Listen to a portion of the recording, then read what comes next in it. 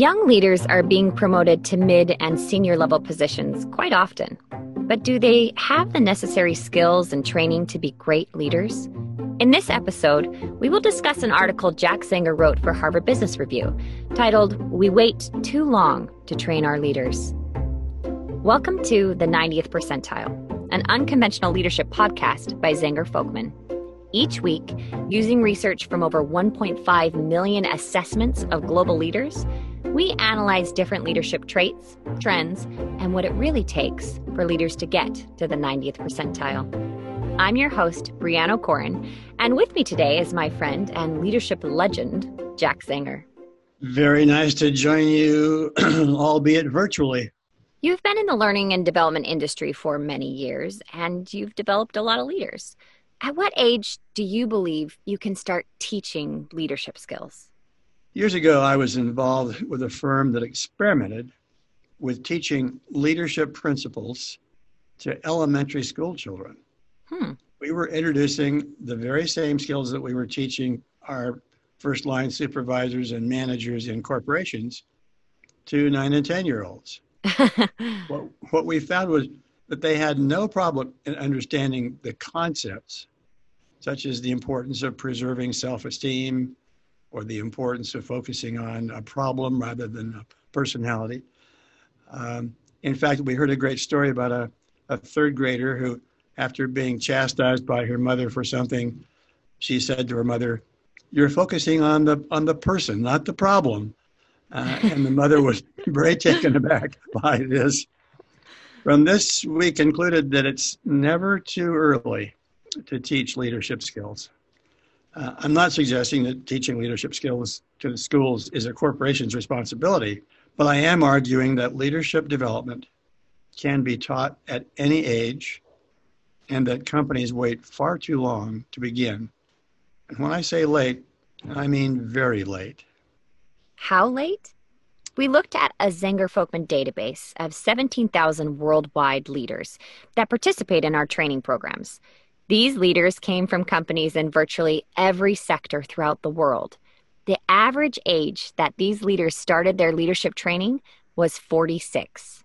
You heard that right. Age 46. More than half of all participants were between ages 36 and 49. Less than 10% were under 30, and less than 5% were 27. From this data, we see that leaders were getting training when they were a little older, but is that really a problem? Bree, I think that it is a problem. Let me just paint the picture even a little more, vigorously. We saw that participants who were 56 years of age and older were more prevalent than those who were 35 years of age and younger. Interesting. I think that is a serious problem. And, the age that we found recently in our analysis of our data was 46. That's up from what it was a decade or so ago, where it was 42. So yes, it's a serious problem.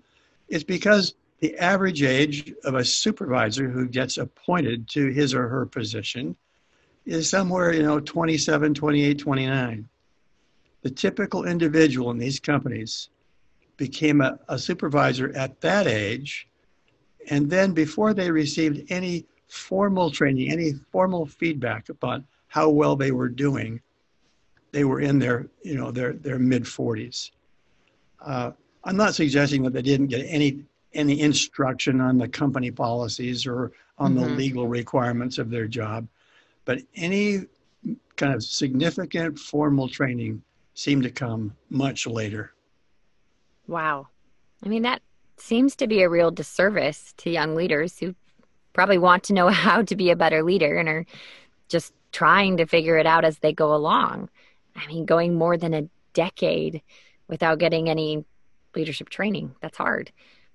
Jack, is there a time in your life that you tried to wing something with absolutely no training? Absolutely. After finishing my MBA, in my first job, I found it necessary to terminate a person on my staff. That wasn't a topic that was ever discussed in the 2 years of my MBA program. And the discussion did not go well. The person was extremely emotional and very, very upset and left the discussion in tears. And frankly, I did not handle it well. I was a pretty confident kid, and the first time I went skiing with my dad, he put some of those edgy wedgies on my skis, and he put me on the ski lift, and we got to the top, and he gently gave me a push. And as you can imagine, with no training, it didn't end very well. And after that, he took me to ski school and signed me up. So let's just say that practicing anything mildly important, like skiing or firing someone, without any training is inadvisable. Yes, and I think the fact that so many managers are practicing leadership without formal training should alarm people. And here are some of the reasons why. Practicing without training ingrains bad habits. Picking up on your skiing example, I learned to ski when I was 41 years of age. My kids and my grandkids started skiing when they were 4 and 5 and 6. And you can't believe the difference in how we ski. I learned some really bad habits and never got over them. My kids and my grandkids, they had instructors who taught them the right way, gave them good form. They ski more confidently. They ski more gracefully with much more finesse than I ever will have. And I think that same principle applies to leadership. We learn some bad habits. We practice bad habits. Hard to unlearn them once they've been ingrained in us. Another reason is practice makes perfect, but only if it's done correctly.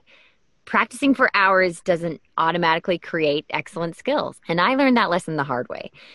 Growing up, I was involved in a lot of musical theater, and in college, I had the opportunity to play an amazing role. But the song was really difficult for me to sing.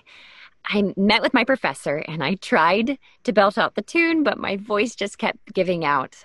I was so discouraged. I started to cry, and I told her that I had been practicing over the past few weeks.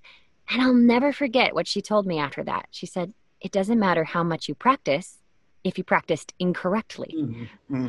Over the next few weeks, I spent a significant amount of time retraining my voice to sing the song correctly through focused and deliberate practice.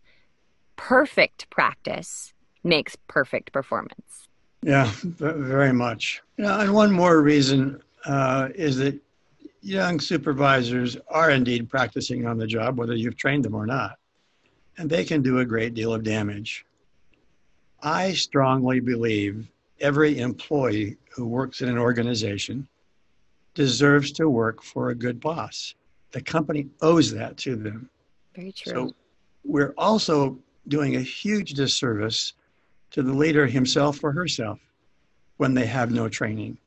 Their career is set on a bad trajectory if they've had no development.